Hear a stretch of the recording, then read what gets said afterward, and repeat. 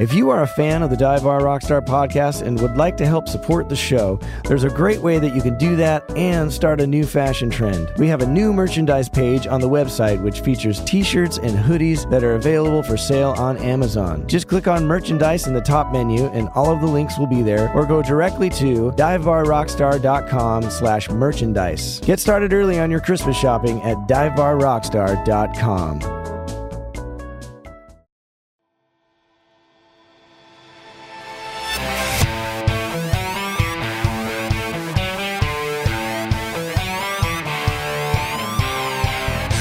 Welcome to the Dive Bar Rockstar podcast, a show exploring the lives of professional musicians of all types, touring musicians, recording artists, songwriters, engineers, bar bands, wedding bands, and anyone making their living in the music industry. Whether you've dreamed of being a professional or you already are one, this is the podcast for you. I'm your host, Eric Baines, and I hope that you not only find some entertainment here, but also some helpful tips, trade secrets, and ideas that will help you achieve your dreams. Last Friday marked 20 years in Los Angeles for me.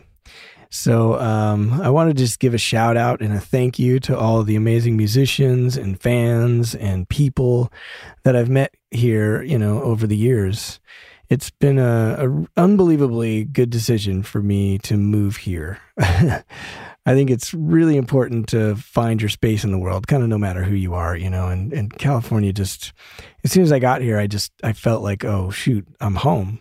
I remember I came for a visit in 1998 around there, and I remember crossing Ventura on my way back to my car after hanging out at a club called Lava Lee, which is not there anymore, unfortunately. And I think I just watched Brandon Fields play the Smokin' set with Jimmy Earl on bass, and I'm not sure I can't remember exactly who the other musicians were, but I just kept thinking, why am I not here?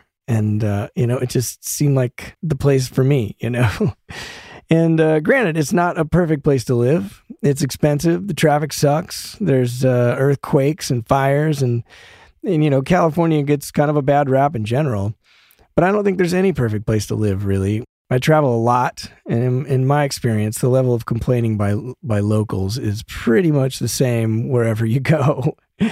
But the creative energy here and the history of entertainment is just incredible, and it's addicting, and I'm a proud Angelino. And I'm really grateful for what this town has given me, and I can't wait to see what happens in the next 20 years. And my guest today actually relocated to this town as well, except he came from a little town in Alaska. He's an extremely talented guitar player, singer who tours with Dennis DeYoung, formerly of the band Styx, and is also on Dennis's latest recording called 26 East Volume 1. He's also one of the members of the band Waiting for Monday, which I wrote songs and played bass on their record. And he's an amazing guy with an amazing story. So please enjoy my conversation with August Zadra. So were you formally trained?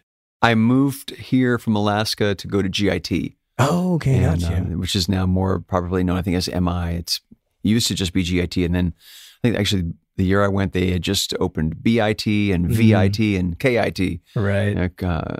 And I think there's probably even more now. But that was a 1-year program.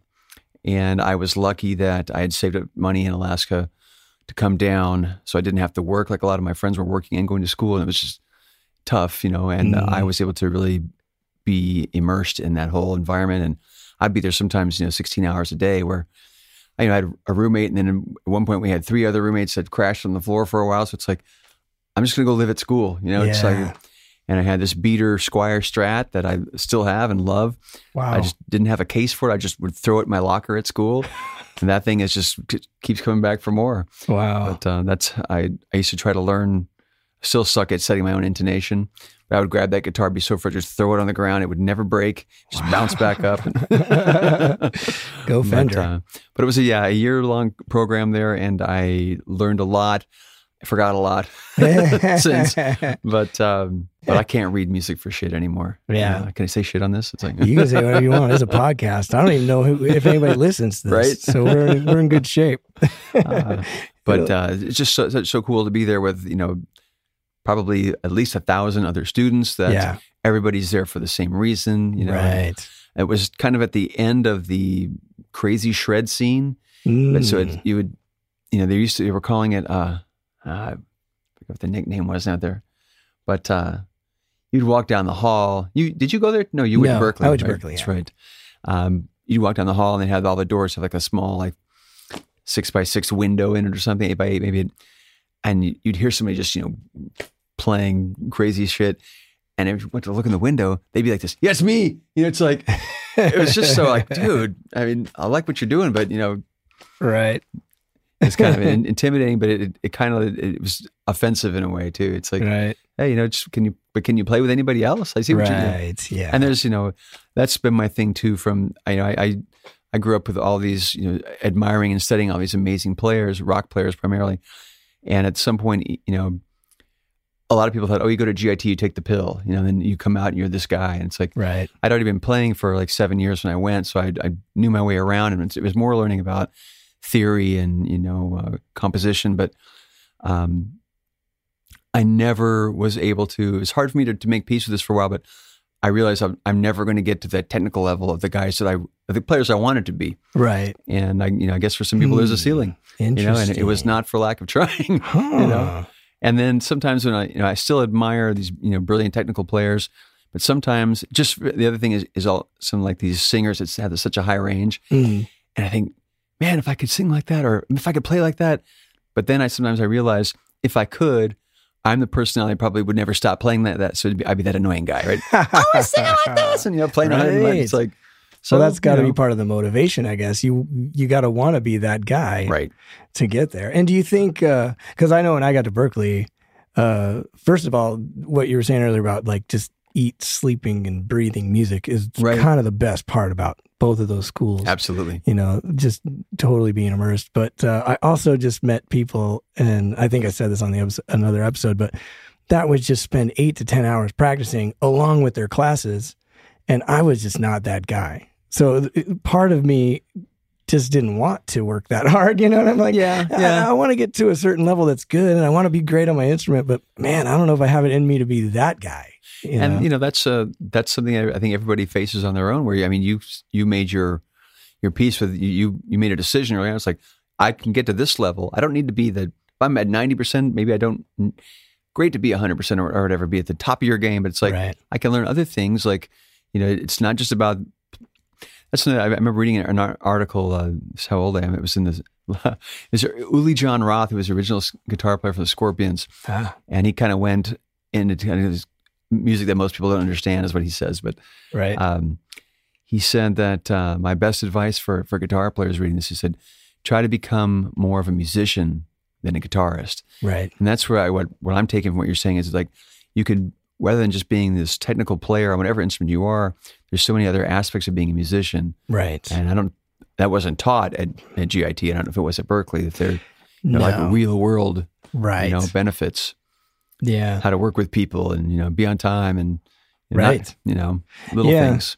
And that frustrated me for a long time because I always felt like it should be taught in college.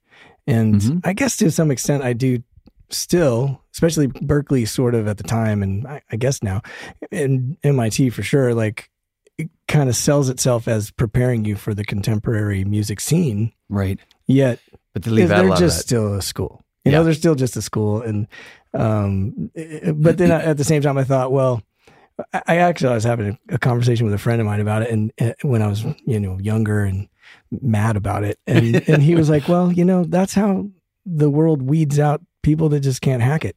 That's true. You know what I mean? You're going to get out with all those skills, but now you're going to go in the real world and either you're going to learn it or you're not, you know? So I don't know. That calmed me down enough to be like, I guess I don't know. It'd be nice if they taught some of that stuff for sure.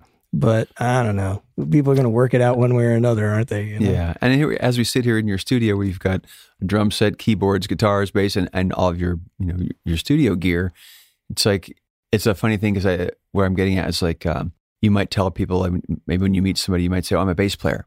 Right. But you're a studio owner, you're a producer, Right. you have all these other skills that, when you're focusing, and usually as a younger guy, when you're like, I'm going to learn the bass or I'm going to learn the guitar as best I can. And you've obviously opened yourself up to all these other avenues. Right. That's huge. It's true.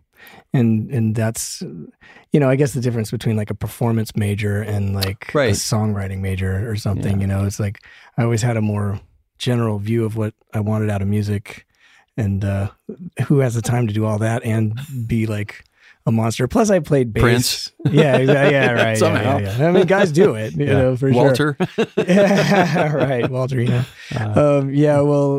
plus I played bass. So like, one note at a time. One note at a That's time. what Dennis always says. And having too many chops can lose you the gig too. You know what I mean? And or maybe I shouldn't put it that way. Maybe it's like there's a lower level of chops that you need to function, really, True. And I played with Keiko Matsui for 12 years, and within that time, like we did a show with Al Di Meola one time. So wow. It's not like I don't have the chops, and I worked on all that stuff and I did it, but I feel like my career since then has just been slowly like less and less. And now I'm playing on a country gig where you don't play any chops on a country gig. You'll get, it's a great way to get fired. But at the same time, more musical.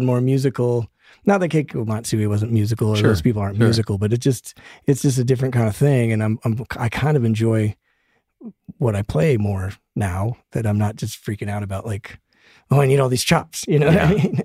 I've seen guys with great chops that couldn't play eighth notes. Right. It's exactly. Like, can you lock in with the drums and make me feel this? There's a lot more gigs for people who can just really play a song. Yeah. And don't play your guitar, play the song. Right. That back to being a musician, not a guitarist. Yeah. Right. Yeah. Play the song. I never heard it that way. I like that. So while you were there, was Eddie Van Halen a influence? Has he been an influence on you? I did see a solo online of you doing some hammer-ons and some Eddie stuff. Really?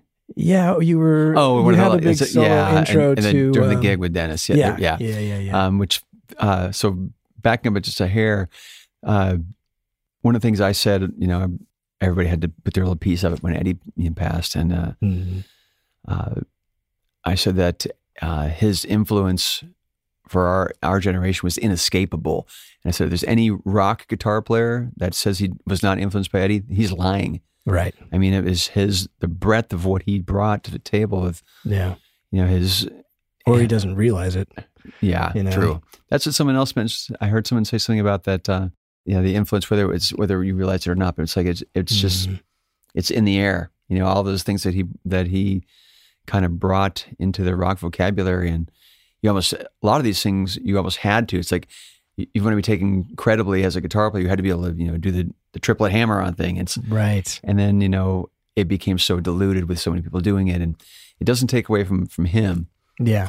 But when you hear him do it, it's like a whole other level than most guys. Yeah. He's so just harmonically, like he's just taking it to all kinds of, oh man, I'm getting chills as I'm talking about it. And I remember, Eric, when that album came out, I'd just been playing guitar when Van Halen 1. I think I've been playing guitar for about half a year, maybe. Could maybe play GCD and B7 from the Mel Bay book, but the hardest chord ever, B7 or F. Yeah, F. But somebody, there was a guitar player in the high school that everybody kind of looked up to, and he was the guy. And I remember he was saying, "No, you should get this. You go buy this Van Halen record." And he even played a little bit of Eruption for me on like a cassette. And I'm like, he goes, "This is all one guy." And at the time, I'm like, it didn't hit me as anything because I didn't know anything about what guitar playing was. Right? I'm like, right. That when he first did that hammer-on section, the tapping part, it was like a fugue, and nobody played guitar like that at all. And it was people like, "How does he do that?" I said, "Overdubbed." And right. And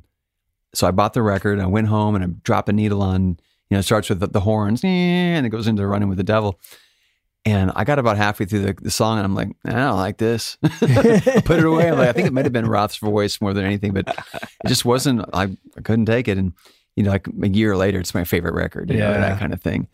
Yeah. But, I wasn't a big fan either. Actually, I liked Hagar better, honestly. Like 5150 was like, whoa. Like when that came out, it was just like, so, I was a fan of like pop music, and it was just more of a pop record, kind of rocked out. Those songs are just more poppy. And I think that Hagar kind of allowed Eddie to be, his scope of composition was broadened, and he had a guy that could sing everything that he was playing. Right. Yeah. And and nothing against Roth. I actually love them both. And I will say, as much flack as David gets for his live vocals, I mean, you go back and there's plenty of isolated tracks online from the first record. He was killing it in the studio. Yeah. I mean, he has great vibrato. His pitch is great. He has those crazy screams, and he's his claim to fame is more of his showmanship and as a front man, but he really could sing. He killed it in the studio. Oh man, for sure. And I look back now, and I've been watching all kinds of videos because this is going to air in a week or so, but he just died yesterday. So Facebook is just video after video, and like I look back now, and I appreciate it so much more now. But I was watching, I think, Talking About Love from somewhere in the 80s, and like David Lee Roth is killing, and like how does he make that high screechy sound? Like I've never heard that sound before, and just that sound alone puts him in an echelon of singers that like that's a distinguishing there's feature. His place. I mean, nobody else can do that. That's legendary. The crazy thing is that guy, his name right now, Ralph Saines, who Michael Diamond from Steel Panther, he can do it to a T. Right, it's crazy. It's like some weird. We used to all try to imitate that. And the only way I could do was like inhaling, and it was I knew this was not good for my throat. Right? And it didn't sound like Roth anyway. But, but that was. And that's another thing. I just thinking about the Atomic Punks. I remember, that late 70s, early 80s when Eddie just came out of nowhere and just leveled the playing field, raised the bar. But I then fast forward to like the early 90s, maybe when the Atomic Punks were kind of coming up in LA. And I had a buddy of mine come down from Alaska, and we went to go see them at the Whiskey. They were so good, and you kind of get caught up in this. When you're seeing, it's kind of like I've taken it for granted, like Eddie's ability. It's like that. Then you see a guy who's really playing it almost as well as it possibly could be. Right. They've always had brilliant guitar players. When you're seeing some guy 10 feet away from you playing that stuff, and you see how incredible it was. You're right. Like, and he did that shit 20 years ago. You're like, this is just out of nowhere. And he was, it's another point I saw someone make today. When Eddie did all this stuff, he was really just a kid, like early 20s, and hadn't fully developed yet. And he already had these monster chops and ideas. Yeah. Every album, there was a new mind-blowing guitar technique to, unveil. Yeah. Cool stuff. It's pretty great.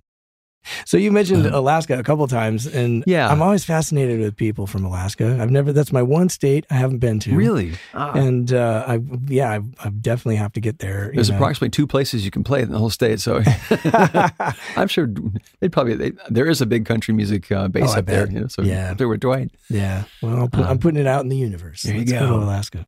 I had hoped to back up a hair. I guess I was born in Alaska, but born and raised in a little town outside of Fairbanks, Fairbanks is the second largest city in Alaska. At the time, had about 60,000 people, and we lived about 20 miles outside of town, 2 miles from the city of North Pole, Alaska. Wow! And my actual town was called Moose Creek. Whoa! And then my folks were both educators, and we grew up on Eielson Air Force Base. Oh, okay. And like when I first moved to California, the first time I got pulled over, I had a North Pole driver's license. Son, you would. You have your dog sled team here? I was like, and I said something smart. He's like, really? I'm like, yes, sir. No, sir. Right. So did you do like music in high school? And I don't go into too many boring details, but when I was a kid, like 13 through, I grew up playing baseball, like Little League, like everybody did. And that's a misunderstanding or something that should be clarified about Alaska too. It's, the summer is essentially June, July, August, a little bit of September. And, but the daylight, there's 20 hours of daylight. The solstice on June 21st, there's literally like 23 and a half hours of daylight. Right. So the sun kind of dips, but it's like this outside at midnight, it's crazy. They have what's called the Midnight Sun Game, which the semi-pro baseball team in Fairbanks, the Gold Panthers, they start the game at midnight with no artificial lights. Wow. I think one time they've had to have artificial lighting, but wow. But the flip side, of course, is mid-November through mid-February, it's pitch black for 20 hours a day. Wow. And when you're a kid going to school or when you're working, you look out the window at like 10 o'clock in the morning, there's a little bit of sun, and but it goes down at 2. So by the time you're off work or out of school, it's pitch black again. And being born and raised there, that's all I knew. So it wasn't weird to make people are always saying, "How did you live like that?" It's like, well, it's what we did. Right. Yeah. But I had friends that come up to the military base, Air Force Base, every 18 months. I'd have new friends. But it's like people would come up there and just freak out because they had to put tinfoil on their windows and trying to get some sense of darkness to sleep. And in the winter, it's black all the time. It's depressing. Can be. But so my thing in the summers was playing. We fished all the time, of course, but my thing was baseball. Cool. And I was a pitcher. I was never like a really tall, big kid or anything, but I had really good aim. I'm really accurate, and didn't really have much of a fastball, but I had really good control and had a good curveball. And then somebody started teaching me to throw.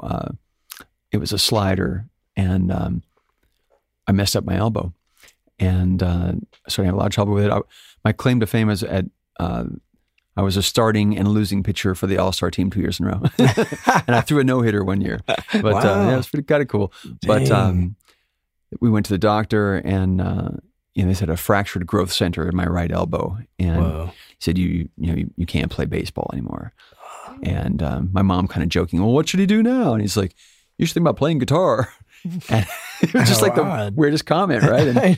And I was like, oh, what the doctor said. Yep.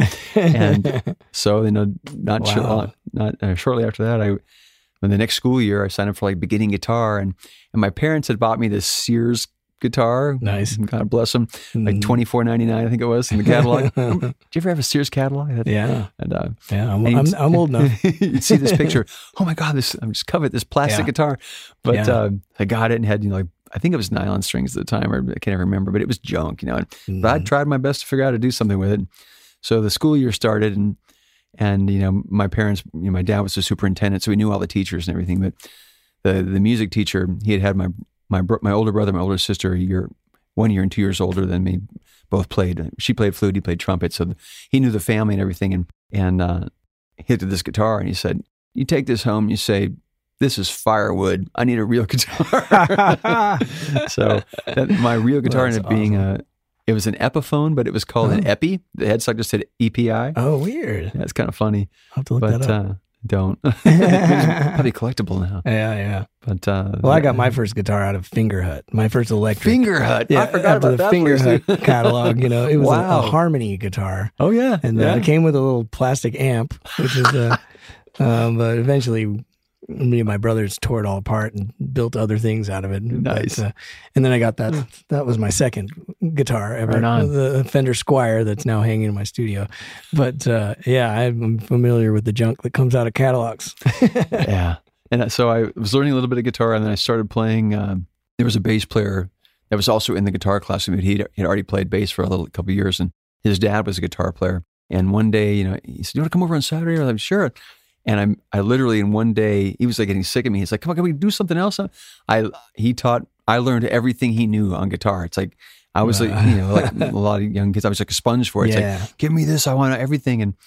And a couple of weeks after that, he said, "Oh, my dad's knows a guy that's selling a guitar. It's a Fender Strat, and it's like $400. And I was like, oh my God. I mean, I'm pretty sure I didn't pay for it myself. I don't honestly remember. I'm sure my parents must have bought it for me, but $400. Yeah. And it has that, those sexy cases with all that, it's like they're all pimped out. It's orange felt. I still have that. I still have the guitar too. And this kind of relates back to the Eddie thing. And in the sense that, I bought this stock Stratocaster, and shortly afterwards I had somebody, carve it out and throw a humbucker in there. It was like the same word, Duncan, Invader, and then, somebody carved it out and I wanted to get a Floyd Rose, and they said, "Oh, we low stock in Alaska of anything." Right. But like, well, we've got this Kaler, and I'm like, all right. And I actually came to really like Kalers later, but this one was this one wasn't happening. But right. And I put a couple of micro switches in it for God knows what, a phase switch and a coil split or something. But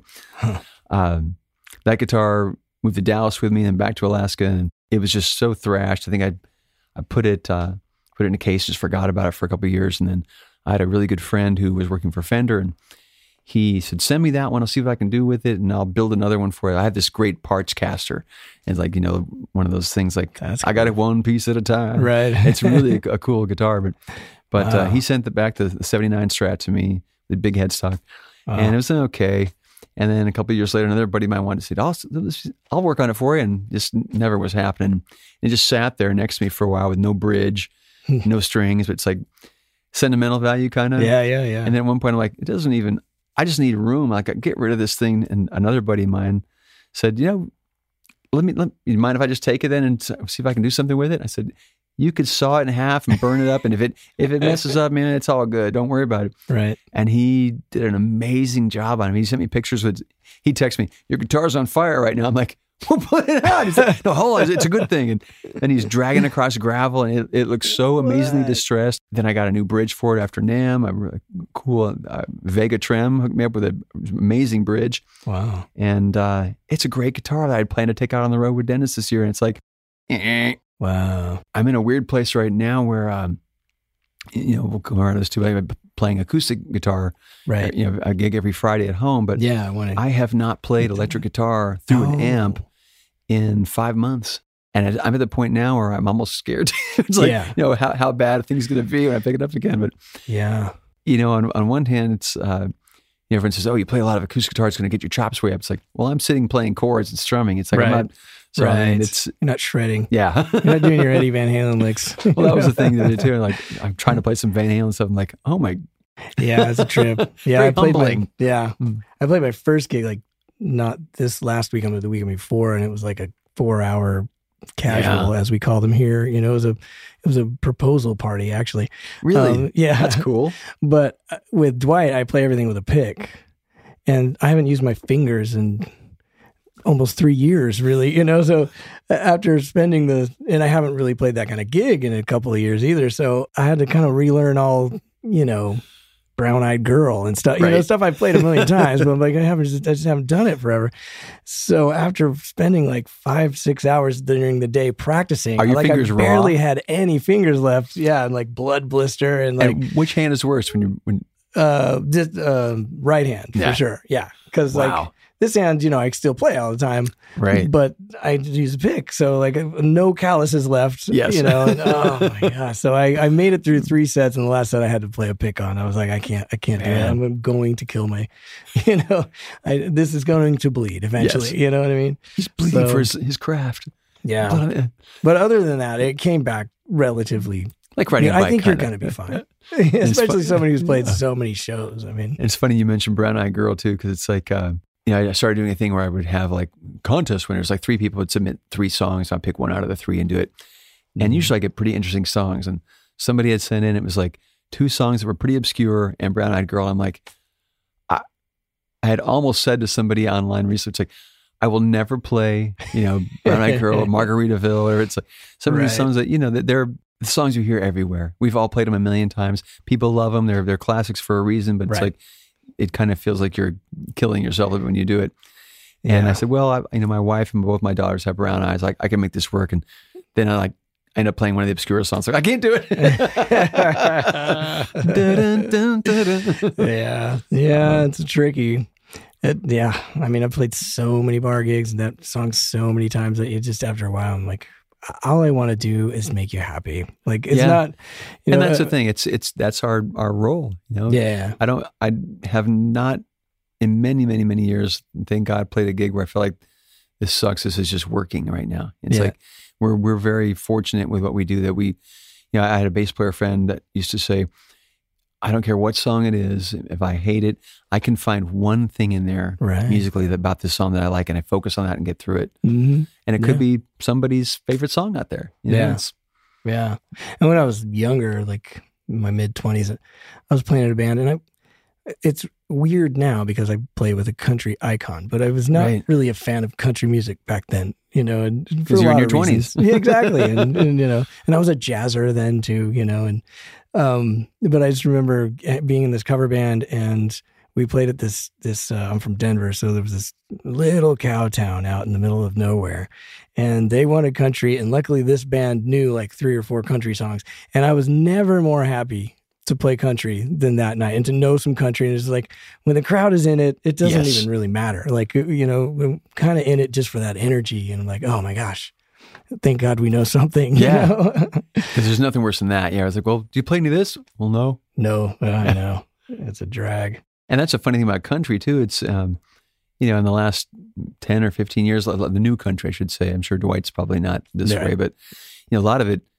sounds eerily similar to 80s rock. Yeah. Oh yeah. Yeah. I used to work for a guy, and my first band I was ever in, Chuck Hughes, was he's listening. It was in Denver, and now he has a band called the Hillbilly Hellcats, if you're into rockabilly. Cool. And but this was a cover band, weddings. But he was all like, Eric, what's old to rock and roll is brand new to country. There you go. And then cut to like that year, Garth Brooks was huge and had like an NBC special, like his concert at prime time. And at the end, they take 2 acoustic guitars and wreck them, bash them together and destroy them. I'm like, there it is. What's old to rock and roll is brand new to country. I remember somebody, either Garth said it himself or they were singing about it. Show it's like it's like kind of like a Kiss concert now. It's like right, yeah. He's flying out over the crowd and stuff. It's right, yeah, totally. You were talking about your Facebook Live thing, and it's like every Friday at 7. Every Friday, 7 p.m. Pacific time. My family and I had been in Mexico. We'd have a timeshare to Cabo every year in March, and while we were down there, we had just been in Vegas. We played March 5th in Vegas. So we'd all been in that cesspool of Fremont Street afterwards. Get any germ imaginable was there. Right. Then we flew to San Diego and played El Cajon on the 6th. And I had a couple of gigs. I think I was supposed to play the 8th and the 9th somewhere in the Midwest. And so my family was going to go to Cabo ahead of me. Mm-hmm. And then those gigs started dropping. And so, well, those aren't happening. So I was able to go with them. We were supposed to come back. And I was supposed to go right from home. And the next morning flight, I had gigs in Portland and Seattle. And my family was going to fly up to Seattle because I had family coming down from Alaska. It was going to be this amazing family reunion, And of course, as we know, none of those things happened. But, right. So I'd been home after we got back from vacation, trying to stockpile as much toilet paper as we could. Yeah. Those are the days. Oh my gosh, I know. We actually went to Costco and bought some right before all this started happening, and we can go about 4 months on one of the Costco things. So we were like, thank goodness, that we bought this, but it was crazy. Put a quarter slot on your bathroom and say, you guys can welcome come over here. I know. It's pay toilet, sorry. But I don't know what it was I had seen initially, but somebody had done a live stream event of some sort, and I thought, I'm kind of going stir crazy already, like being home for a week or whatever. It's like, right. I'll just sit at my stool and acoustic guitar. I'd been doing acoustic gigs around town with Adrian Galish for about the last 3 years at that point, and right. So I had some.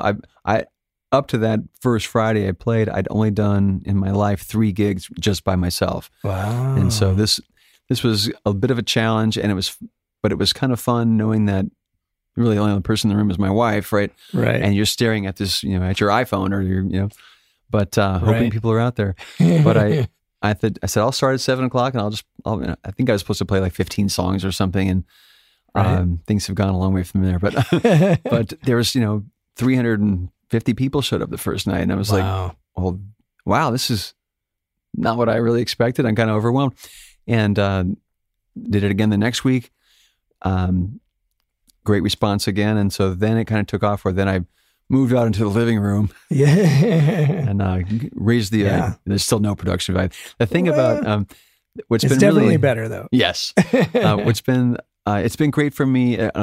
Several things to talk about there where I was fortunate, lucky, whatever it might be, on 2 levels, where originally I didn't say, I'm playing a gig on Saturday, come see me play my show. I just called it it's the acoustic happy hour hang. Right. It's just basically as if you were sitting in my living room with me and I'm playing guitar. I'll stop in the middle of a song. I make mistakes almost every song. And, sometimes I'll play half a song and we'll break into some other conversation, but it's very loose. Yeah. And I have, I've learned a couple of things about myself where people have said, oh, you're too hard on yourself, because it's like, I'll get upset with myself if I can't remember the chord change, because I tend to make lyric sheets and think, well, I know the chords. Right. And in the middle of like playing 30 songs, like, it's like, where's this going? And totally lose your flow, but they said, we don't really care if it's perfect. We're just kind of hanging out. Everyone's, and one of the jokes I always say, because I'm playing by myself, I don't use a looper pedal or anything. Mm-hmm. So it's like, if I drop out to play a solo, there's no bass, there's no foundation, right? Yeah. So I said, I'm just going to keep playing the chords behind the solo, and you guys can drink while I solo. That's the solo. Nice. And it's just become a thing. It's become very, a little community is built up. There's a new page with about 300 people on it that I've seen friendships develop out of this thing. And I'm fortunate in that, I have, this sounds egotistical, but it's a very small level. I have a national fan base just from touring, as you would with, and so it's all about, after show, hanging out in a hotel bar for 15 minutes or 15 hours, whatever, and just engaging with people. Especially Jimmy Leahy, the other guitar player in Dennis's band. We're kind of the toxic twins. After the show, we hang out and talk to everybody. And all of a sudden, it's been, I put up this live stream thing, and half the people that are on there, 2/3 of the people, are people I've met around the country that I said hi to after a show one time, and it's been really kind of cool to see that. Yeah. But it's like, I'm not building any chops on this gig. Vocally, I think I am. I'm right. And I'm doing like 3 hours a night. Sometimes it gets to be pretty hairy. I'm doing a lot of stuff from, one of my buddies says, you're doing a lot of songs from the deep end of the pool. Although I tuned down a full step because there's no way I could sing all that high rock stuff for 2 hours or 3 hours. So that's like I was saying earlier, but I always wanted to be that guy that could sing up there. I can't quite get there, so I cheat and pull the key down. right, yeah. And when it's just you can do whatever you want. Right, it's your show. That's the thing. Well, it's really fun. I mean, I've been kind of enjoying that on the weekends, anyways, because a lot of people are doing it.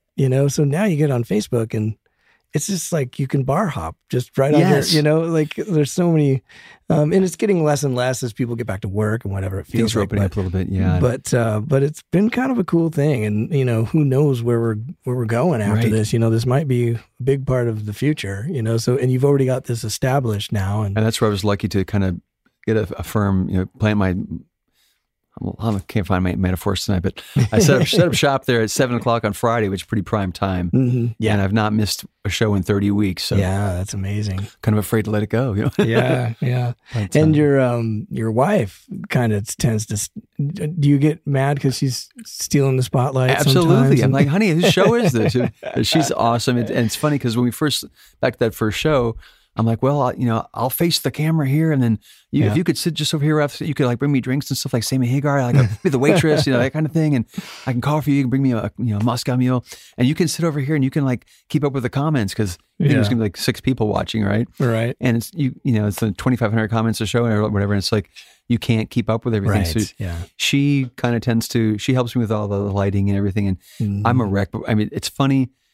I don't know how you are with things like this, but at a Dennis DeYoung show, anywhere we play, unless I have friends that are in the room, like backstage with me, then sometimes I get nervous. But usually it's like I'm ready to go. I can't wait to get on stage. Right. Any local gig, whether it's me playing by myself on Friday or whatever it might be at a duo or band stage, I lose my mind. Like I'm like just a wreck. Right, yeah. And she's like, "Oh my God, just settle down." But it definitely adds. Yeah, I'm a wreck just doing this. Like I'm like, let's make a podcast. That sounds fun. And I'll just interview my friends and stuff. But I don't know. I feel like I'm having a great time now. But sometimes the interview is my least favorite part about it, because like I gotta do it's a lot of research, and that's pretty fun. But it's like you just never know how it's gonna go. Am I gonna get what I need? We're both in the hot seats. Yeah, I know. Like so. I'm a wreck all the time. But nice.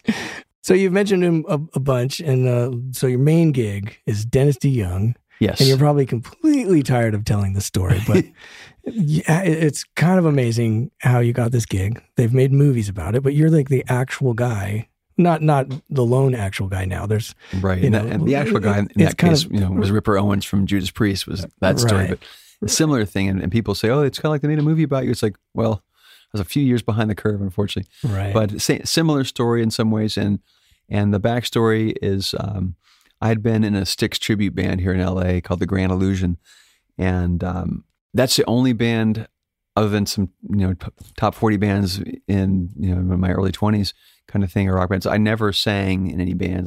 But it's one of those things you pass the ball. It's like, hey, you sing 3 songs, you sing, but no one was like a singer, right? And I remember I was still in high school, and some Styx song. I think it was Too Much Time on My Hands. I'm like, I have a similar voice to that guy. I can sing that.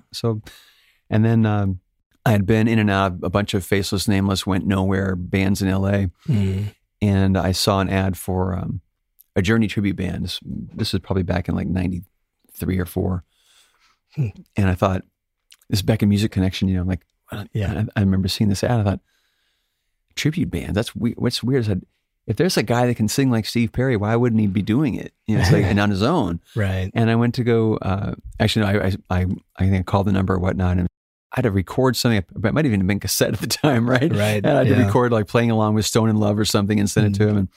But it said, they wouldn't even tell me who the singer was because he was some famous guy, right? I'm like, whatever. And they said, well, he's backing out of the whole thing. We're not going to do anything. But I'm like, well, that was my first failed, foray into tributes. But then I saw an ad for a Styx band. I thought, well, that'd be kind of fun. And I went to go and met these guys and we all clicked and started work together. And we played off and on around town in different lineups for 6, 7, 8 years, I think it was. And at points we would morph into a Boston tribute band. And I had played in a Journey tribute band for a while too. But anyway, so I had the last gig we had done in the Styx tribute was at the Paula Casino down by San Diego area. And somebody's girlfriend in the band had a camcorder or something set up by the sound booth.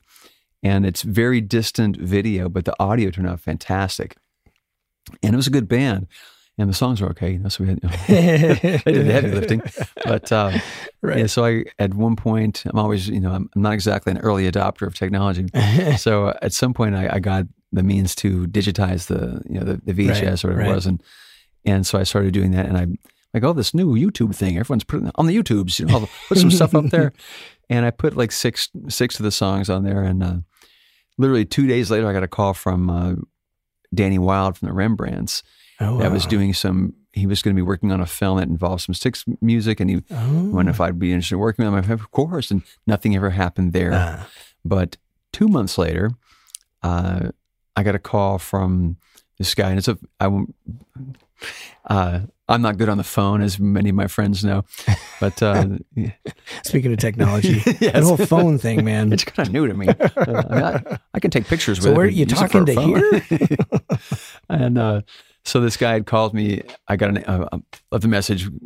This is so and so. I'm a producer, manager, blah, blah, and I work with somebody, and blah, blah, blah. Give me a call. And I'm like, the nerve of that! Call me at home. I don't know who you are. And I'm like, I'm not calling him back. And then 2 days later, he called again or something, and he emailed me. So I'm trying to reach so and so, and so I Googled his email address, right? And it comes up Dennis DeYoung's website, right? I'm like, okay, I guess I will call him back, right?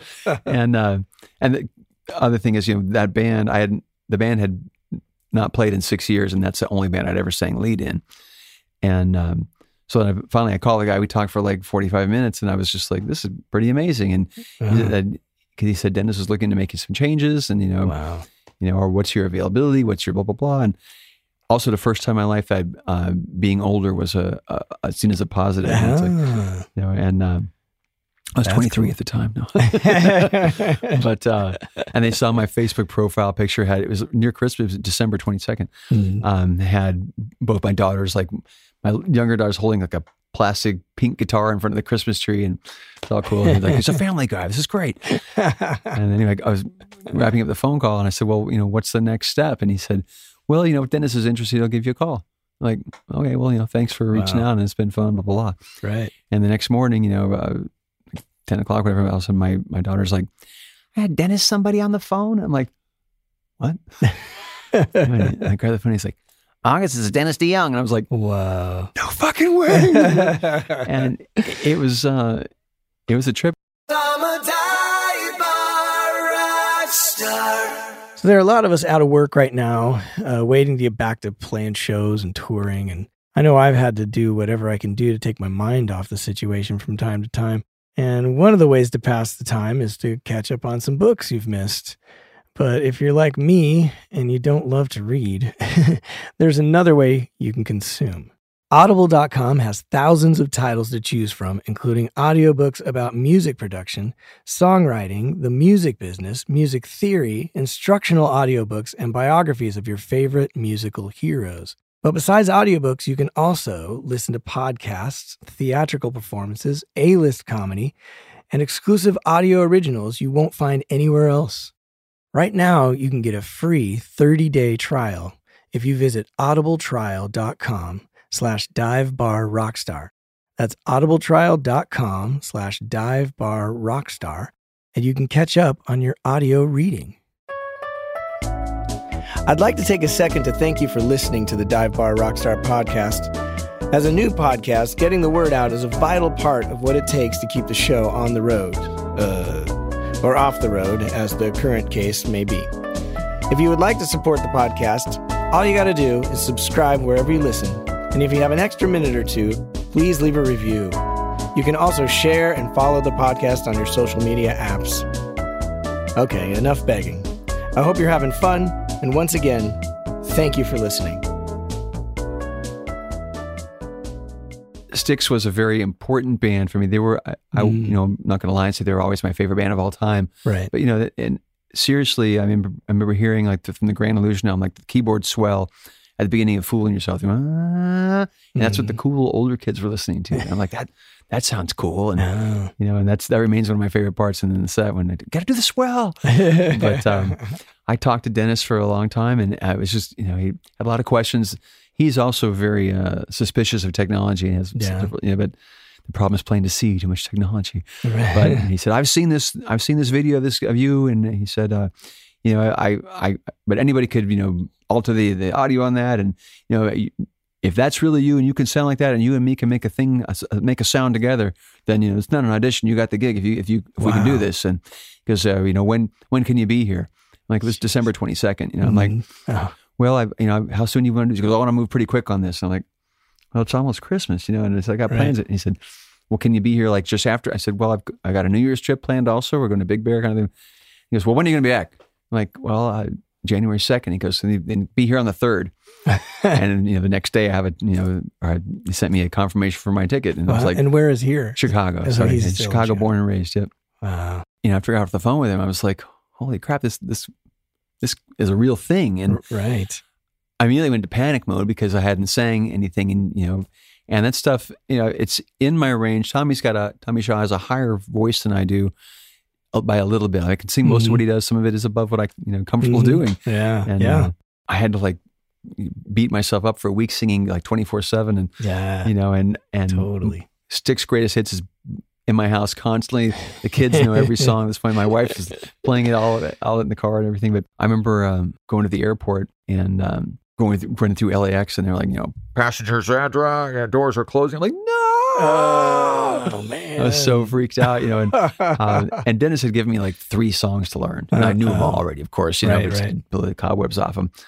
But it's like the big ones. I think it was Renegade and Blue Collar Man and Crystal Ball or something. But anyway, so I fly to Chicago, and I'm just all freaked out and excited. And it's 2 things. It's January 3rd is the middle of winter, and winter's really a thing in Chicago. Yeah, and he wanted me to come over at 10 o'clock in the morning. I'm like, that's 8 o'clock my time. No one sings. And sing that high stuff. Oh. And so, I hardly slept at all because I'm so nervous, And so I go down to the lobby of the hotel, which is 2 minutes from his house. And he pulls up, this Mercedes pulls up. I could look out because it looks like him. And the, trunk opens. I'm walking out there, I put my guitar in the trunk and I open the door. I said, good morning. He goes, oh, we'll see about that. So here's the thing real quick too, to kind of take a step back. Dennis has kind of and largely this I would attribute to the VH1 behind the music thing, or he's often portrayed as being egotistical, control freak. And, the thing is, he's a highly intelligent man. He's very well read. He can speak on any subject. He's very quick-witted. He's very sarcastic, which is kind of a Chicago thing. Right. So I think what comes across once you know him, it's that sarcastic wit. Or if you don't know him, it can come across as arrogance, I think. And so right away, I'm like, oh shit, this guy, what's his deal? It's like, we'll see if it's a good morning or not.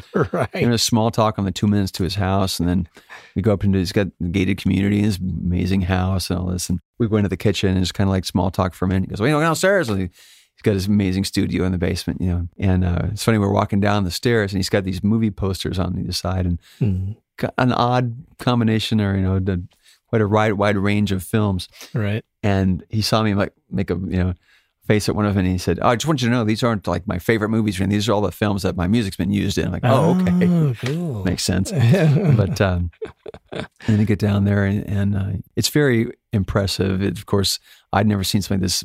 Gold records all over the wall, gold cassettes I'd never seen. You know, there's the Roboto mask. There's all these amazing photos everywhere and everything. And he's got this great studio set up. And then go over there's a baby grand, and he said, "Well, get out your guitar, tune it up and everything.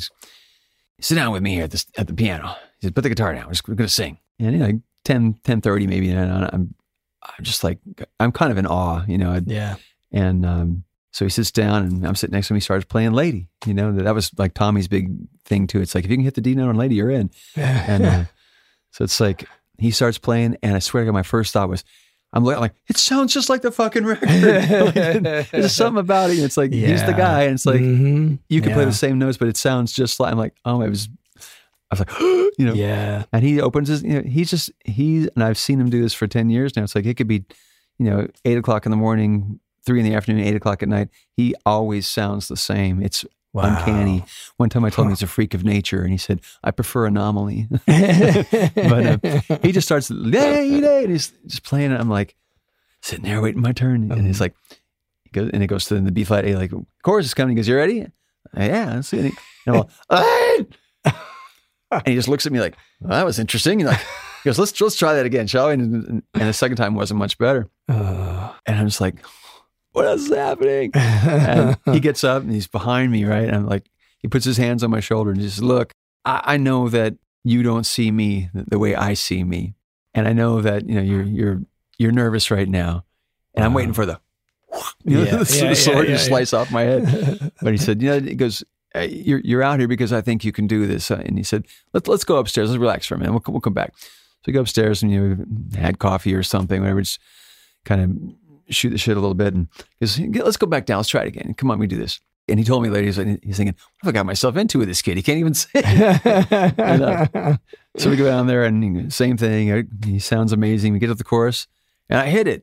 And he's like, "There we go. Yeah." And I'm like, "Wow, that sounded pretty cool." We did it again. And he goes, "Yeah, this sounds really good."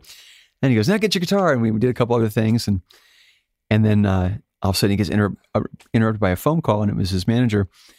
And it turned out he was auditioning a bass player the same day, but the scheduling got messed up and it's by somebody. And Craig, the bass player, was sitting at the airport waiting for a ride. Nobody knew he was there.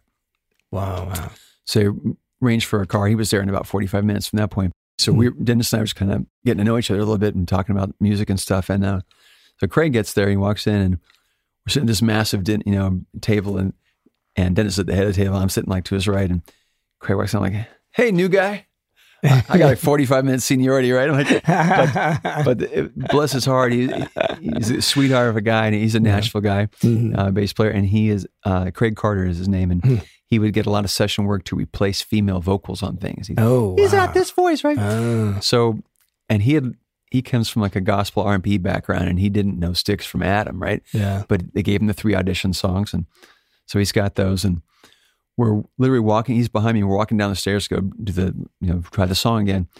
And he's like, "Bro, you want me to take the high part?" I'm like, "Oh man, I think I love you." So rather than me hitting the D on Lady, now I can hit the A. Right. So it's the F sharp, A, D, D triad. Nice. And it's so in his range effortlessly. It makes it's like I said about you hitting that note on Bohemian Rhapsody. It's like, at least make it look hard. But we're sounding really good on the songs. And when we're doing Lady over and over, that's kind of like, it's a beautiful harmony, and he starts getting excited. He's like, calling his son, "Matt, come down here." And we'll come back to Matt in a minute too. "Come down here, listen to this." And we do it like 3 times, like, "Hey." He's like, "That's great." And he goes, "Suzanne, come down here." Tim had the manager come down. He's like, "Yeah, sounds good." And finally he gets his wife to come down, Suzanne, and he's like, "Listen to this." And she's like, He's like, "What?" "That was pretty damn good." And then she smiled. But the reason, so again, I put the videos on YouTube, and Dennis's son, Matt, kind of famously an insomniac. And it was not too many years, I think, after Journey had found Arnell on YouTube. Right. And so Matt was up one night, midnight, and he's like, Filipino Styx vocalist, tribute or something. He couldn't find it. But, going down the YouTube rabbit holes we've all done, eventually somehow it got to me. Mm-hmm. And he was like, "Wow." And I think I was doing Man in the Wilderness, which is one of my favorite songs of Styx, or Tommy's to sing. And So Matt called Dennis. It was like 12:30, and he was like at night, and he's like, "There better be blood. No one calls me this." And he's like, "Dad, you gotta go to your computer right now and watch this." And that's amazing. It was pretty unreal. So I always say, God bless Matt DeYoung, God bless the internet, God bless YouTube, and thank you, Tommy Shaw. Right. Wow. And that's a point I want to make too, real quick. And that's the role I'm in is basically Dennis hired me so that they could start. Dennis for years was doing his solo show, and they didn't do any of the Tommy Shaw songs. Mm-hmm. And then he decided that when people go to see Styx, currently, he was saying that they're not getting the whole package because there's some songs of Dennis's that they don't do. Right. And Dennis doesn't do doesn't do any of the Tommy songs. Mm-hmm. So he said he wanted to deliver the whole package of his, classic Styx performance. And I always say that I really just tried to do the songs with as much respect and as much passion. And, I think those songs are great, and it's to do them and to be on stage with Dennis. It's every night, man. I look over at some point and just go, I can't believe I'm, Right. It's been a real thrill. That's amazing. But another fun fact: Tommy Shaw and I have the same birthday. That's crazy. 9/11. Yeah. Oh, jeez. Yeah. Wow. Well, that's amazing. So. It's amazing. I think it's also just this right time, right place, because he was just starting to I'm going to do the Styx thing again. And that's pretty awesome. So how much are you trying, like you say, you're doing it with respect. How much are you trying to emulate, or how much are you trying to be? I mean, you just naturally sound like him. It's a similar, as well, right? Similar vocal timbre. Mm-hmm. Timbre. But I did have some experience mimicking Tommy's work, but it was never like a lot of the tribute bands. You have a guy who's trying to sound like somebody, right? And I was lucky in that it's just a very similar voice to mine. Yeah. And I've learned you look like him, and there's that. You're perfect. But there's little things that I still I talk to Rudy about this a lot, where it's like I still don't. I've had I've watched a lot of things on YouTube, and I have had approximately 4 vocal lessons in my life, and I don't really understand a lot about singing, and I interesting. I try, I put in the time, but I really, there's a friend of mine who just moved back to LA. That's a vocal coach that I want to start working with soon. But there's a lot of things I was going to say, I've noticed, singing Renegade. There's sometimes I know if I have to smile or get more teeth into it to make the tone more similar, and there's so many nuances to singing that I'd never, I'm hitting it out with brute force now, kind of thing. Yeah. But I've always felt it more like, and this is not a false modesty thing or fishing for compliments, but honestly, that I you probably have the same way in some regards. When you hear a guy or anybody who's really sings, and you get that goosebumpy kind of thing, and it's like, that's a singer, and I feel like I'm more a guy who's hitting the notes, and I don't have that. Right. You hear this pure expression come out of people, and it's like, man. Well, it's tricky as a singer as well, because what we're doing, because what so when I got the Dwight gig, I've sang my whole life, but this is a country gig for one, and it's the high singing part that I only kind of, maybe within a few years of getting the gig, had kind of figured out my own voice, because I was more of a low tenor, and I did a lot of R&B. I wasn't the rock singer. I wasn't a rock guy. More Sinatra was closer to what I would do. Okay. Yeah. And now here I am on this country gig with a Grammy-winning singer. Yeah. And it's me and him most of the night, just singing, and he likes it mixed to where it's almost a duet, and we're doing Buck Owens and Merle Haggard and all this classic stuff. And I remember one time we were playing at Billy Bob's in Fort Worth, and I walked in, and we were in a hurry, and we just had to get changed because the show was starting, and someone was in our dressing room, and I'm like, what's going on? And we're kind of held up for a second, and then I see the tour manager clearing the crowd. I'm like, okay, cool, and he's leading out Randy Travis, and from your dressing room. From the dressing room. They're like, oh yeah, okay, cool, great, We get on stage and we're starting the show, and I look over on my side of the stage, and Randy Travis is sitting right there, 10 feet from me, and Dwight Yoakam's right there, and I'm singing in between two of the most iconic country singers, and I'm just like, how did I get here? But the point I was making is and kind of the same with you. I'm singing parts that are on the record. I'm singing harmonies that are that I'm kind of assigned. Right. You know, most of the guys, like Dwight, on the other hand, is singing songs that were meant for his voice, that are in his key, you know, and are truly from him. So that expression and those goosebumps come from him. I'm like a utility guy. You aren't. You're out front, but you're also just singing a song that was meant for someone else's voice. Yes, you know what I mean?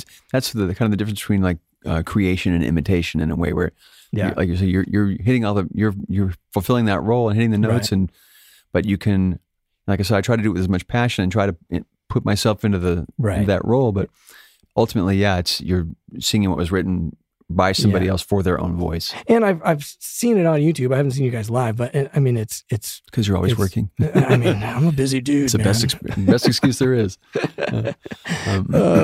But I've seen it on YouTube much today, all day long. I've been watching you, and it's amazing. But it probably doesn't feel like it. So what you're expressing is what it feels like. It's not how it comes across. I'm sure. Right. You know, you sound great. That's, you know, obviously the songs are great. You fit into that role perfectly. It is a dream. I mean, it's a dream gig for me. It really is in every way. And I just feel completely blessed and fortunate.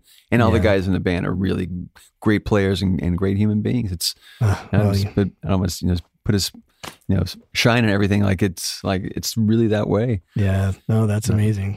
So are there any tricks or what do you do to keep your voice in shape when you're out on the road? Well, first of all, do you guys go out for long periods of time, or are you kind of out and back every week? Or that's a good point. It's basically weekend warrior stuff. Mm-hmm. Typically, there was one crazy month. It was a great month of crazy in a way. Probably the 6-7 years ago, where we had I was gone 26 days at a month, and that's never happened anything like that before. But typically, I fly out on Thursday and home on Sunday, and usually play Friday, Saturdays, and it's. Yeah, we do about 65 shows a year, and sometimes it'll be 3, sometimes it's 1. But when I'm not playing with Dennis, if I have a weekend free, then I'm playing a local gig with Adrian doing acoustic stuff. But I have there's a vocal coach, if I can name names, Jamie Vandera. Sure. Absolutely. He's an instructor that I follow online, and he has this warm up course.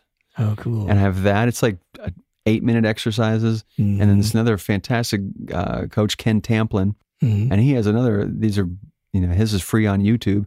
I do those 2 exercises every single day. Oh, cool. Whether I'm singing or have a gig or not. And it's just one of those things where I sort of do it by rote after a while, but it's, and they always have that adage about, it's not practice makes perfect, it's perfect practice makes perfect. And so I'm doing these exercises and I don't know if I'm actually doing myself any favors at this point. So it's like, that's what I'm really starting to look. I've got to find, get some new help and some. Well, I do have a guy. Actually, I got his name from Rudy as well. Cool. But, because I was kind of leading to is like I had to take some lessons, and I've sung my whole life and have records out, But it was the same thing because I feel like it was the same feeling too. Like when I got on the gig, I was like, oh, this is like really a singing gig.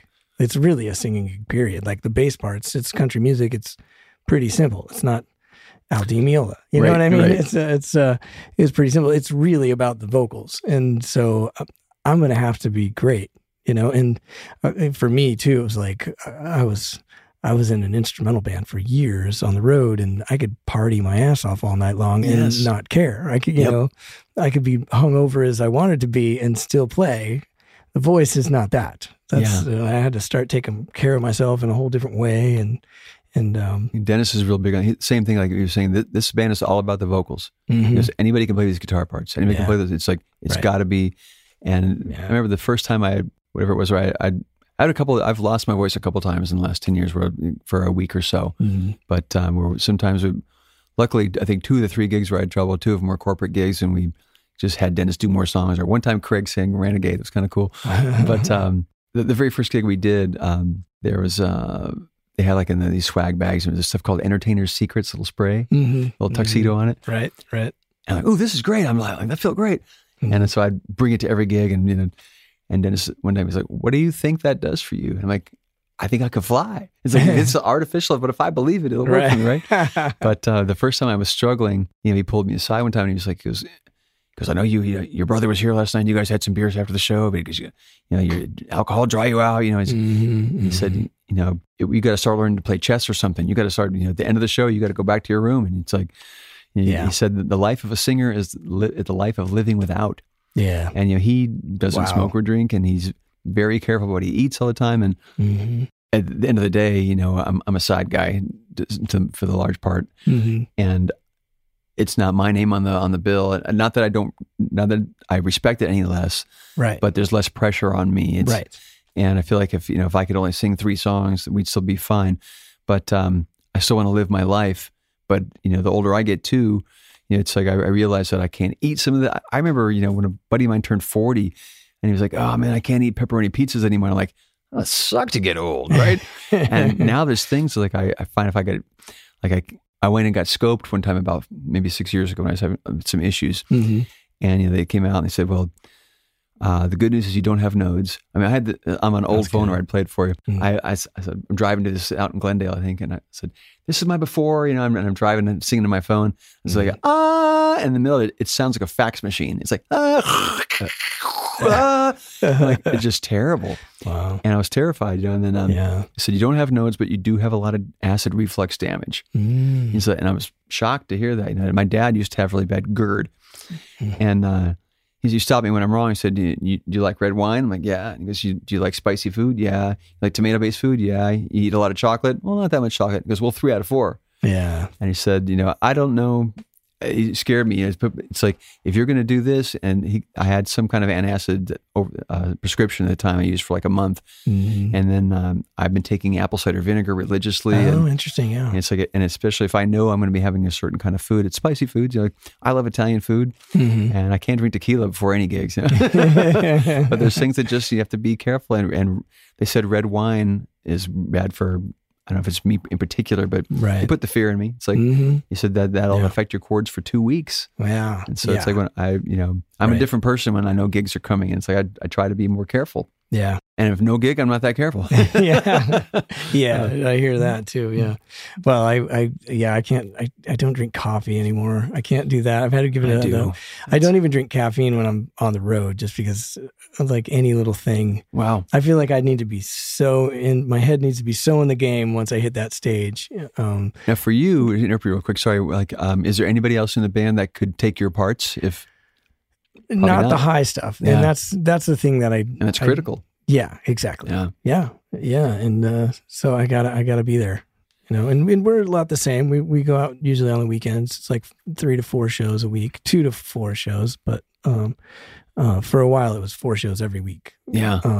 But again, I'm like so out of what I normally think of as my range that it's like that stuff wears out faster. And the travel and the hotels, all the air conditioning and everything. Oh man. I drink a ton of water, Yep. Yeah, definitely. And then the no sleep too, because I don't know how you guys travel it. So if we're on the bus, then it's, you have a 4 or 5 hour drive. Maybe you get some sleep, then you wake up and you go to the hotel, and I can't get back to sleep for a couple hours. So then I get another 4 or 5 hours sleep there.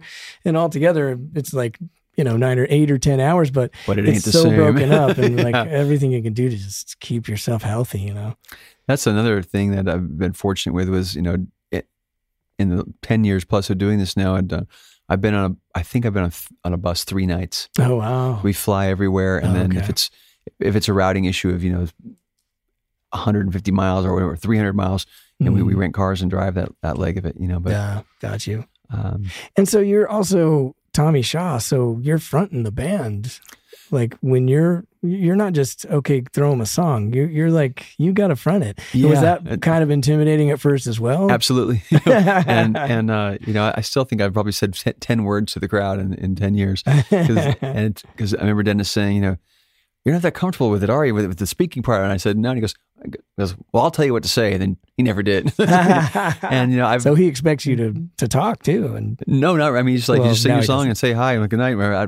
And it's the point now. It's like, I started thinking I want to start watching like Arnell, and I want to Kelly Hansen. That's an amazing job in Foreigner, because I can't imagine myself going up there and saying, yeah, this next song is Crystal Ball. We wrote this back in '70s. It's like none of these songs are mine. So how do I can say, well, this is my favorite song, or it's like it's just how do you make it sound cool? Right. Yeah.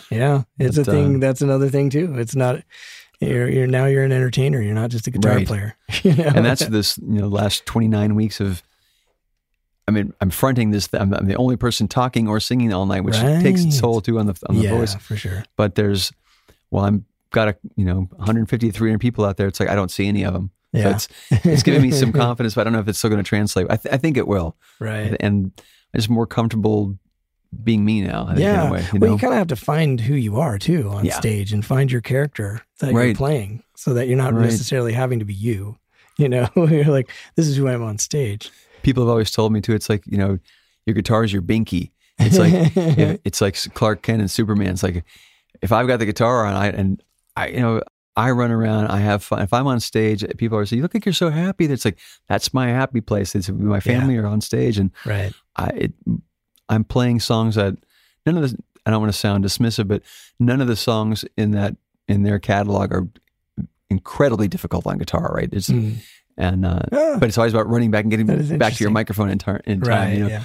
But it is a lot of chords. Yeah, there's a lot to remember. I was in Bostics for a while, so I'm very familiar, and it's a lot to remember. It might not be difficult, but it's lots. Still gotta, And that's the funny thing too. It's when I got the gig, the drummer that I'd played with in the Boston the Styx tribute, he's like, "Now you're playing the same songs. Like you've already been playing these almost as long as Dennis has." Like, not quite, but right. But it's, if the guitar's in front of me, I feel like I've got this special power, and I've got a barrier. Take it off, and I'm like, oh, yeah, that happens to all of us. That's for sure. And then it's like you got to get out there and do it. Yeah. That's another thing that we kept talking about Rudy because we're going to get to why Rudy Cardenas, that has been on the show already. But he's great at that. He's like a front man, in fact, too good because, even when he's just hanging out at your house, he's got to be Mr. Frontman. He's on. No, he's great. But yeah, he's the guy to take lessons from on that, I would think. Because, it's intimidating when, we're both. I'm a bass player, and that's even bigger. I'm covered up even more. And I also was listening to his 2 latest records. Like one just came out in May. Yes, in April. On that? Yeah, that was a thrill too. Awesome. We didn't get to write with him, which was kind of disappointing. Right. But guys in the band are on every track, and I think I'm singing on almost every song. I'm playing guitar on some, and just I was there with him tracking stuff, and it's like me and Dennis and Jim Peterick around a microphone singing. Like, this is pretty cool. This is awesome. And there's one of the rock songs, like it starts with just singing, and he goes, "Just give me like the tenor B scream right here." He goes, "Okay, because you're in there." like that's me. Well, the record is great. It's very Styx, man. Yeah, it's old school, completely. So cool, man. And his voice. There's some things live too where it's like, you sound better than you did when you recorded that 35 years ago. I know. I was noticing that too. It's like, how old is he? He's 73. 73? That record sounds just the same as it would if it... Yeah. Oh, man. That big first single, East of Midnight, it's like that that sounds like it could have been on Grand Illusion. Yeah, exactly. Yeah. Great tune. And what's the other one, With All Due Respect? Yes. Check that one out. Very cool. Well, we keep bringing up Rudy, and because we all did a record together and called Waiting for Monday with a band called Waiting for Monday. And so we should probably talk about that a little bit because it's still on iTunes and still on Spotify. That's kind of the cool thing about putting out a record now, even if it's out, like my record, I haven't even done one in 10 years, but it's still up there. It's not like it's out of print. You know what I mean? Right. Go get it. And this record is not that old. It's still pretty new, but February 14, which it seems like, I'm like, that was this year, right? Yeah. Oh man. It seems like last year to me. That's incredible. Well, it's because it took like 5 years to make. No, I don't know. It didn't take 5 years, but it took a long time. It took five weeks and $13. But how did all that come about? Because it really started with you. It really comes down to it's again a kind of a networking thing, who you know and all that, and a good buddy of mine, Jeff Scott Soto.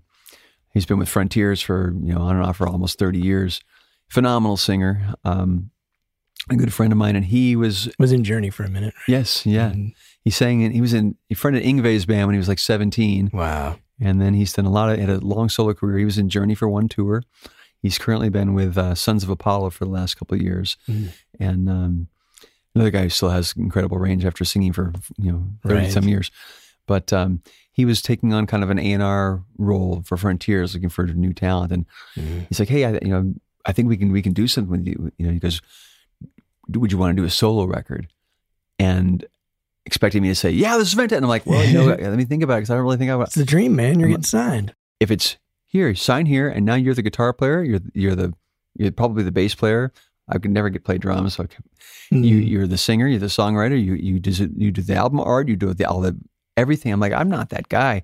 I've always been tribal in a way where it's like, I want my 5 guys, and even again, back to the tribute thing, it's like, sometimes we rehearse on like Tuesday nights, whatever it was, we go 7 to 10 someplace in some small room and loud and sweat it out. Right.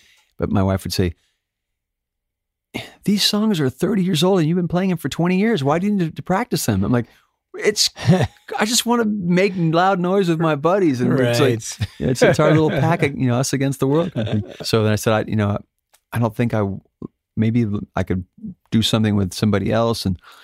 And he said, well, I'm going to pitch Rudy to them too. And he said that when they heard, I think it was the album that you did with Rudy, or you produced for Rudy. Yeah, I produced and co-wrote all the record. And my understanding is that then they said, well, we like this, put him with August. And they didn't know that we had played in, Rudy and I had been in that Journey tribute band off and on for a couple of years together.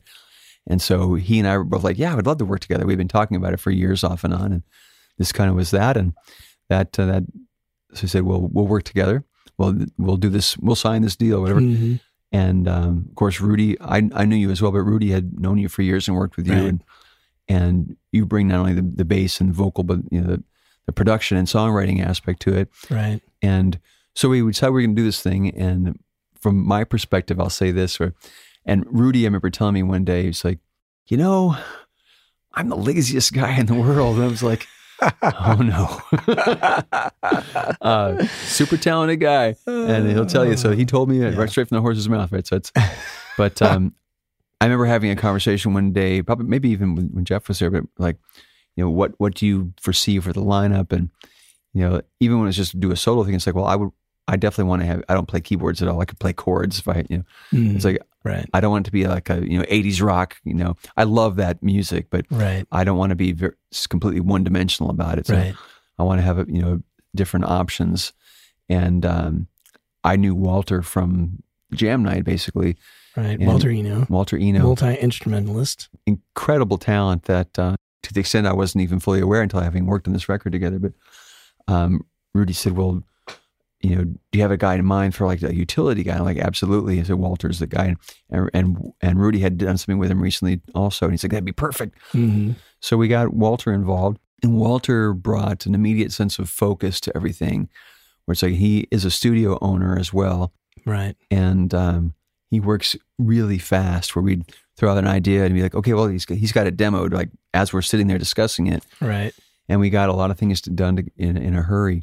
But, you had done a lot of the early writing with Rudy, and I brought some things in. There were a lot of collaborations. There were some, some songs that were for the most part done, and Walter brought in some songs. I had to bail, basically. I got the gig and took off, and like I would literally have that conversation with Rudy too, because he was like, you can just write all this stuff and produce it, and like I was like, great, this is going to be awesome. And then I was like, I can't do it, man. I'm happy to write, and like I did whatever I could, but I just had to bail just as Walter was kind of coming in, so it just all worked out, Well, you were there for we've done one live gig, right? Yeah. You were there for that. Yeah, I did play at the Whiskey, and now that if I can do whatever I can do, I still want to do, because the great songs. I'm super proud of the record. Yeah. And I said record. There's an older guy talking again, and we were saying it's available on iTunes, and it's out there. And I brought Eric 2 copies of the CD tonight because he didn't even get one. Because I'm just now getting it, but COVID happened and no one's seen anybody, so it's like pretty trippy. But it's a really solid record. Yeah. And you did some of the writing too, obviously. And like, was this your first time writing stuff, or? First time getting anything I'd written onto, onto recording a major label recording, I guess. Right. Yeah. Tons of demos over the years of things, and I'd sang on some, just played on some, written with people, all that, but nothing ever went anywhere. Got you. Yeah. So very exciting in that regard, for sure. Yeah. I hadn't really thought about that. Did you find did it come easy? Did you find that you kind of found your voice as a writer? Or, I mean, obviously it's just one project, but I would, yeah. So with that in mind, I would say no, not yet. I'm still exploring.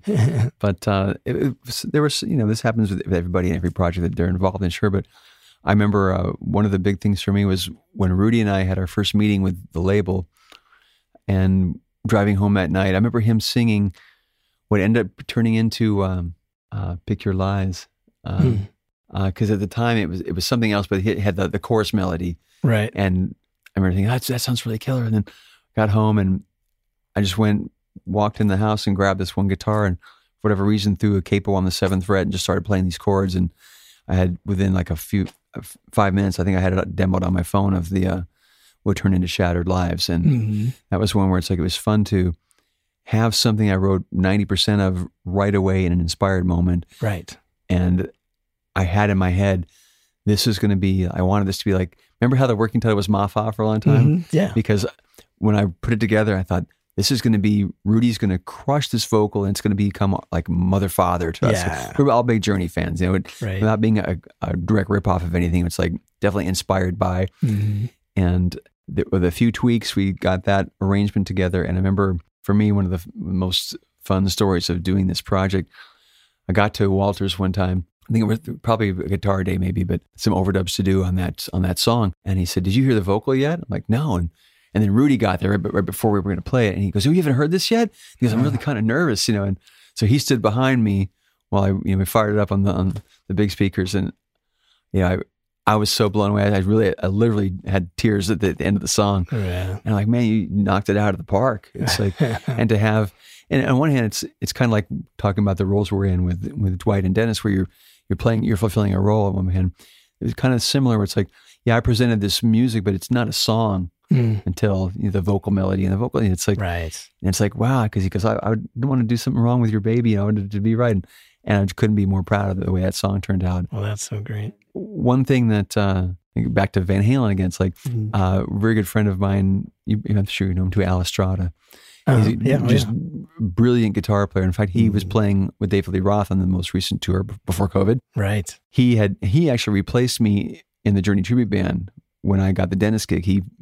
I remember telling you guys, he learned the set in 2 days notice or something and came and played so much better than me. It was like, damn. But he's a brilliant player. He was in a Van Halen tribute for years, and he's got all that stuff down cold. So another guy, Van Halen tribute, now he's playing with David Lee Roth. It's pretty crazy. And I was talking to him about the record after it had been mastered, and I think I gave him a couple of tracks to listen to, and I said, man, the weirdest thing. He goes, I hope there's a lot of this on there, blah, blah. And I go, I said, you know what? There's only one song on there where I do any kind of tapping at all. He's like, oh, well, I hope there's at least some Phase 90 on there. That's another big Eddie thing, right? I said, well, actually, they added one in when Andy Zuckerman, a good friend of mine, that mixed the record, that he added one post on this one section because it needed a little love. But, little Eddie. Yeah. I got a Phase 90 on my pedal board. Nice. That'll work on a bass too. Absolutely. Try it on a vocal. And there's Shattered Lives. Talk about the lyrics a little bit. Like, that's kind of a deep message too in that song. Yeah, and Rudy wasn't aware of. He told me earlier on, when we first kind of had that spark of the idea for it. He was like, I want to make it something about mental health, blah blah blah, and kind of approach it. And unbeknownst to him, and hopefully I get through this. A good buddy of mine committed suicide, and so it became very personal to me. And gotcha. When we did the video, I'm wearing one of his shirts in the video, and it's one of the, it's like that silence. It reminds me that it's a saying you hear all the time. It's like everybody out there is dealing with something, right? And, so before you let your anger out on somebody for some traffic situation or somebody cuts you off here, it's like somebody could be at their last nerve, or right. And but it's funny how we celebrate. We give more weight, if you will, to like celebrity lives. It's like, Right. Because I was going to say, we've lost a lot of important, everyone's important, Right. But the high profile situations, like in music, we've had, Chris Cornell and Chester Bennington recently, and then Robin Williams, I think, was kind of where Rudy was focusing for his original inspiration. But yeah, it's a terrible situation, and people have to understand that it helps a phone call away, but your friends often won't reach out, and there's like we put the National Suicide Awareness Hotline number, I think, in the video, and it's a big issue right now. Again, yes, with the lockdown and everything, because now people are more isolated, so it's a pretty relevant song. Yeah, and it's true where there's you think about, I can't even imagine. We talked about when things were first starting up with the lockdown, and it's like, imagine if you had a new roommate or a new boyfriend, girlfriend, new wife, husband. Right. It's like, or imagine if you're alone. Yeah. I'm sure I'd be talking to myself within 3 weeks, 3 minutes maybe. Yeah, exactly. I talk to myself now. Right, exactly. You know what I'm saying? I know what you're saying. But, you think about the things like, spousal abuse or child abuse or pet abuse, that kind of thing. Right. It's easily exacerbated by this. Yeah, it just amplifies all of this situation.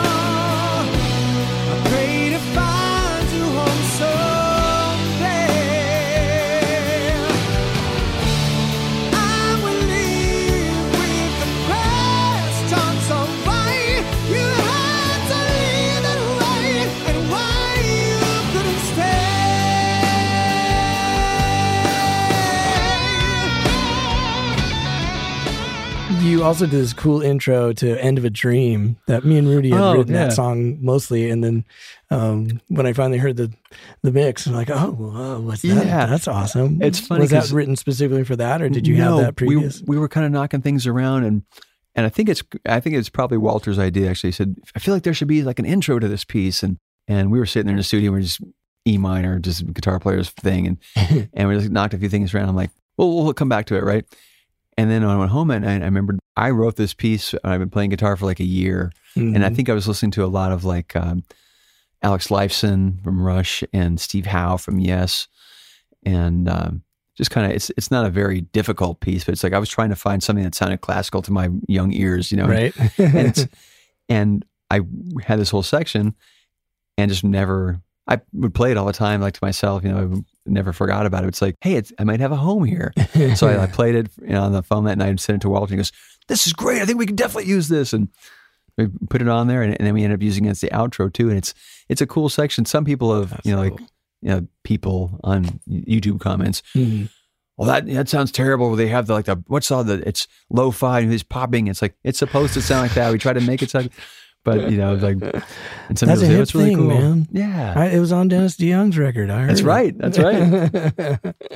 But that was fun, because it's, sometimes you come up with these little sections. That's part of the joy of songwriting collaborations too. We're like, I've got this great verse and it goes nowhere. Right. Well, I've got this bridge, kind of thing. Yeah, absolutely. Well, it sounds amazing. It's like bookends the whole thing, and it also gives it this sort of dreamy thing. It's called The End of a Dream, but it's kind of a dreamy vibe. So, and that was a funny thing cool. That Frontiers, when we were talking about which songs to do videos for, and that was one of them they wanted to do, and they had sent us a couple of like mid 70s Journey videos where they're all wearing like white polyester and it's just so funny. And Neil has I think he was playing a acoustic was on a Gracie stand, right? And then And the Frontiers guys were like, well, yeah, we envisioned seeing this, and August could be, what did they call it? August could have a sling. And think of a sling or something. You're like, what? And like, we're definitely not dressing like that. It's like, no. We just did the vibe of this. But right. It's kind of funny. And it should probably be said, it's Frontiers Records, and they're an Italian label. Correct. So that's that. and Dennis is on that label. And almost pretty much, I don't think Styx is any, but pretty much every band that from the 80s, 70s, 80s, 90s that's still working, 90% of them are on Frontiers. So they're keeping rock music alive. Absolutely, yeah. Yeah, like Rick Springfield too. Like not just heavy rock stuff, It's pretty great. It's pretty cool.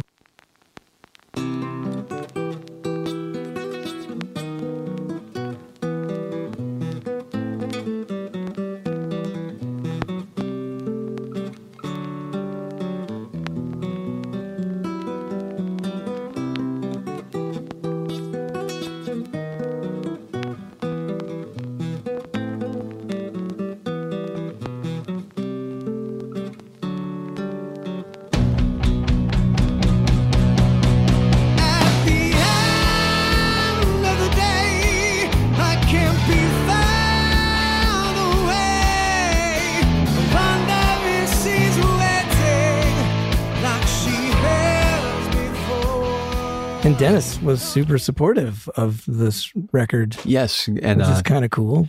He, one of the things too, we play. When I know him as Dennis now. I'm on a first name basis. Oh, Mr. DeYoung. When we play the songs like before the concert or on the way out, he always puts in one of our songs in there. And that's so cool. I remember asking him, it's like, would it be okay? Of course. So that's really neat that he allows. So were you ever apprehensive about telling him, or a little bit? Because it's not every artist is gonna want that to happen. And he's always been so encouraging to all of us in the band too. And it's like, on one level, it's like, hey, if you ever get a better offer, I won't hold you back. It's like, I love you, but I'll find someone else. Right. And I remember reading an email from him too, I think it was, where he kind of gave some feedback on the record. Yeah. Which was really cool. At one point he was like, I don't have the time, but I wish I'd have produced this for you. And it's like, and there was especially the song "Found You Now." That there's two versions on the record, of course, and I've been doing the acoustic one in my shows too. And actually, I don't sing this on the record, and Rudy sings a lot better than I do. But this is kind of give you an idea of it. A lot of people from the show have bought the record now, the CD, or downloaded it or something. Yeah. But there's the full blown version of the song. It's pretty much Walter's baby, that song. But and he was like, this song sounds like it came out of the Jonathan Cain playbook. I see what you guys are going for. And it was like, they said, it's criminal. The end section, the outro, the whoa. Because why are there not words there? That's the biggest hook of the song. What are you guys doing? And we're at the airport and he's like, hold on. And he walks away. Well, that was weird. He's like, just chewed me out about his song choice. It's already done. We can't. Right. And he comes back like 10 minutes later. He's like, you might want to write this down. He goes, I got this chorus for you. He gives me, here's the title. I'm like, and I didn't, because I was like, this is so weird. But wow. I mean, he wanted to fix the song for us. That's cool. Wow. That's really cool though. So from, your life has been pretty incredible from a kid from Alaska. And when you look back, like when your arm was hurt and you started learning that guitar, did you ever kind of imagine that this is where it was going to end up? Never at all. And that's, somebody, told me recently, it's like, again, because I tend to dog myself a lot on those Friday shows. So I get upset about not sounding great on something or whatever, like great on something. And say that, think back to when, could you ever have imagined when you first started playing guitar that you'd be where you are now, and talking about this and having the experience that you have of playing with somebody you grew up listening to and not idolizing specifically, but, it's like, again, with Eddie passing recently, it's like we came up at a certain time when it's like, you had posters on your wall of rock bands, and these guys were, they were like superheroes in a way. Like And it turns out funny later, as when you're 13 and somebody's 20, it seems like you don't realize they're, 30 years later, you're almost the same age, but they seem like they're so much older. But right, exactly. Just incredible to have some of the experience that I've had, and to meet some of the people that. One thing I would say, we don't often, like the Boston thing was the only band we've really gone out on the road toured with, But we have, had lots of bands open for us over the years, and we've opened for some other bigger bands like Heart, for example, that comes to mind. And we've just done several shows with Pat Benatar and cool. Blue Oyster Cult. I'm Rick Springfield, right. But 38 Special. I'm missing somebody I can't think of right now. But anyway, the point I was going to make was the first time I met Neil Giraldo with Pat Benatar. Afterwards, our manager's like, "You got to stop being such a fanboy with these people and treat them like peers." And I said, "I'm not his peer, right? It's kidding me." It's like, wow. But the thing about it is that everybody I've met in these bands that are rock stars to me and legitimately, I've not had a single instance yet of somebody who was a jerk at all. Yeah, right. Everyone's been so. I get the feeling that people are grateful. That, Dennis says this sometimes too. It's like, if I would have known, people would be coming to pay money and see me sing these songs 30 years later, I would have written them in a lower key for one. But it's like, but it's like, I think they just feel grateful that that people still care. Right. People come out and support them still. Yeah. So they're very gracious about it. Yeah. And I love that. Yeah, that's so great. We did a show with 38 Special and ended up at the bar with them afterwards, and those guys are still rock stars. You know what I mean? Well, man, it's been such an awesome time. Yeah, this is very cool. Thanks for having me. And thanks for telling me all your stories. And I know there's tons more. And on the drive home, I'm like, I forgot to say this. But it's really a pleasure talking to you. And so thanks for being on the show. Absolutely, man. My pleasure. And look forward to hearing what you edit out of this. Exactly. Now it's time for that beer. Yes, let's do it. I'd like to say, in defense of me not practicing 8 hours a day during college, is that eventually I had to catch up with all that stuff that I had kind of half-assed in college. My first kind of contemporary jazz, smooth jazz, if you will, gig was Nelson Rangel, sax player from Denver. And I remember getting that gig, and I had just got done playing in a blues band for years before that, maybe 6 or 7 years, and different blues bands. And to go from that to playing lines and playing jazz and playing really difficult technical music was quite a shock to the system. It brought me right back to Berkeley in my brain and thought, wow, maybe I should have put in those 8 hours. So eventually I had to do that, so really what I did was just delayed that. But eventually I had to put in the 8 hours or the 10,000 hours or whatever figure you think is appropriate or you use as your goal, and it will catch up to you. So there's no getting out of the work, you know what I mean? And that's what I think a lot of people spend a lot of time trying to avoid the work, and that's not going to really serve you in the end. I also loved when he said, he had talked to a friend who said he could find the one thing in any song that he liked enough to get through it.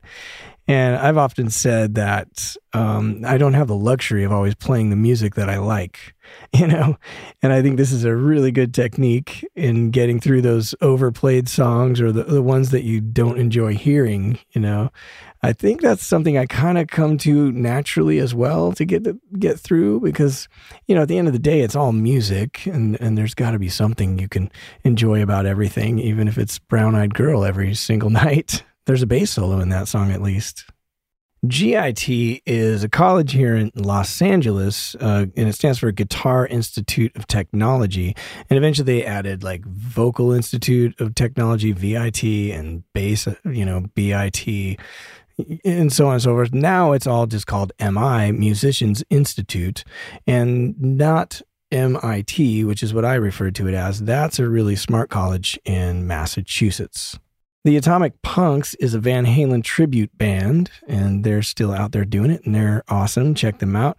Rockstar was the movie that we were talking about. It was the movie of a guy who gets discovered on YouTube and becomes the lead singer of his favorite rock band. Chuck Panazzo is the bass player for Styx.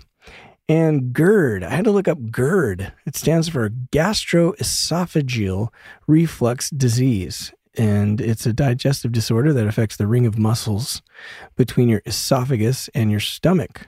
So there you have it. You learn all kinds of things on the Dive Bar Rockstar podcast.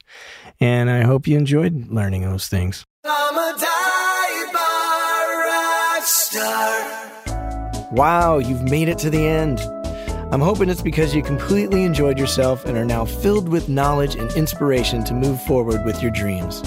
If that is the case and you would like to stay informed of new episodes, live events, and general news, please go to divebarrockstar.com and sign up for the mailing list. If you have any questions, comments, corrections, or complaints about anything you hear on the show, please email me at fanmail@divebarrockstar.com, and you may even end up on the show.